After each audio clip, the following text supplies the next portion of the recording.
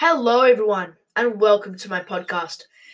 My podcast is called Gaming with Jacob. So on this channel, I'll be talking about video games and stuff. So today, the episode is about a game on Roblox called Murder Mystery. Murder Mystery is a game where there's a sheriff, a murderer, and an innocent. The murderer has to eliminate all the innocents, including the sheriff, to win. If the murderer wins, all the, obviously, sheriff and innocents lose. But if there's a sheriff also. But if the sheriff finds the murderer and shoots the murderer with its gun, the innocents and the sheriff win.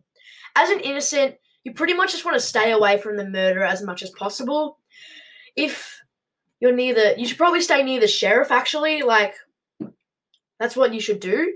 If you see the murderer, run away, tell the sheriff who it is.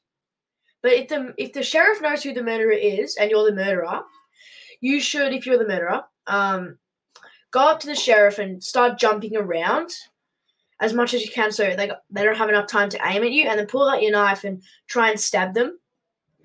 And if you're the sheriff at the time, you pretty much just want to walk away because you're in a lot of danger. As an innocent, you should probably just hide on the map that's chosen. So there's many secret spots on the map, so you should probably go to one of those. But if the murderer finds you, well, I guess it's game over. After you get eliminated, you just go back to the hub and you just wait for the round to end. And after the sheriff gets killed, if they do, an innocent can go and pick up their gun and find the murderer and kill them. I hope everyone enjoyed this podcast. I'll be uploading more podcasts soon. Now, enjoy your day, guys. Have a lovely day.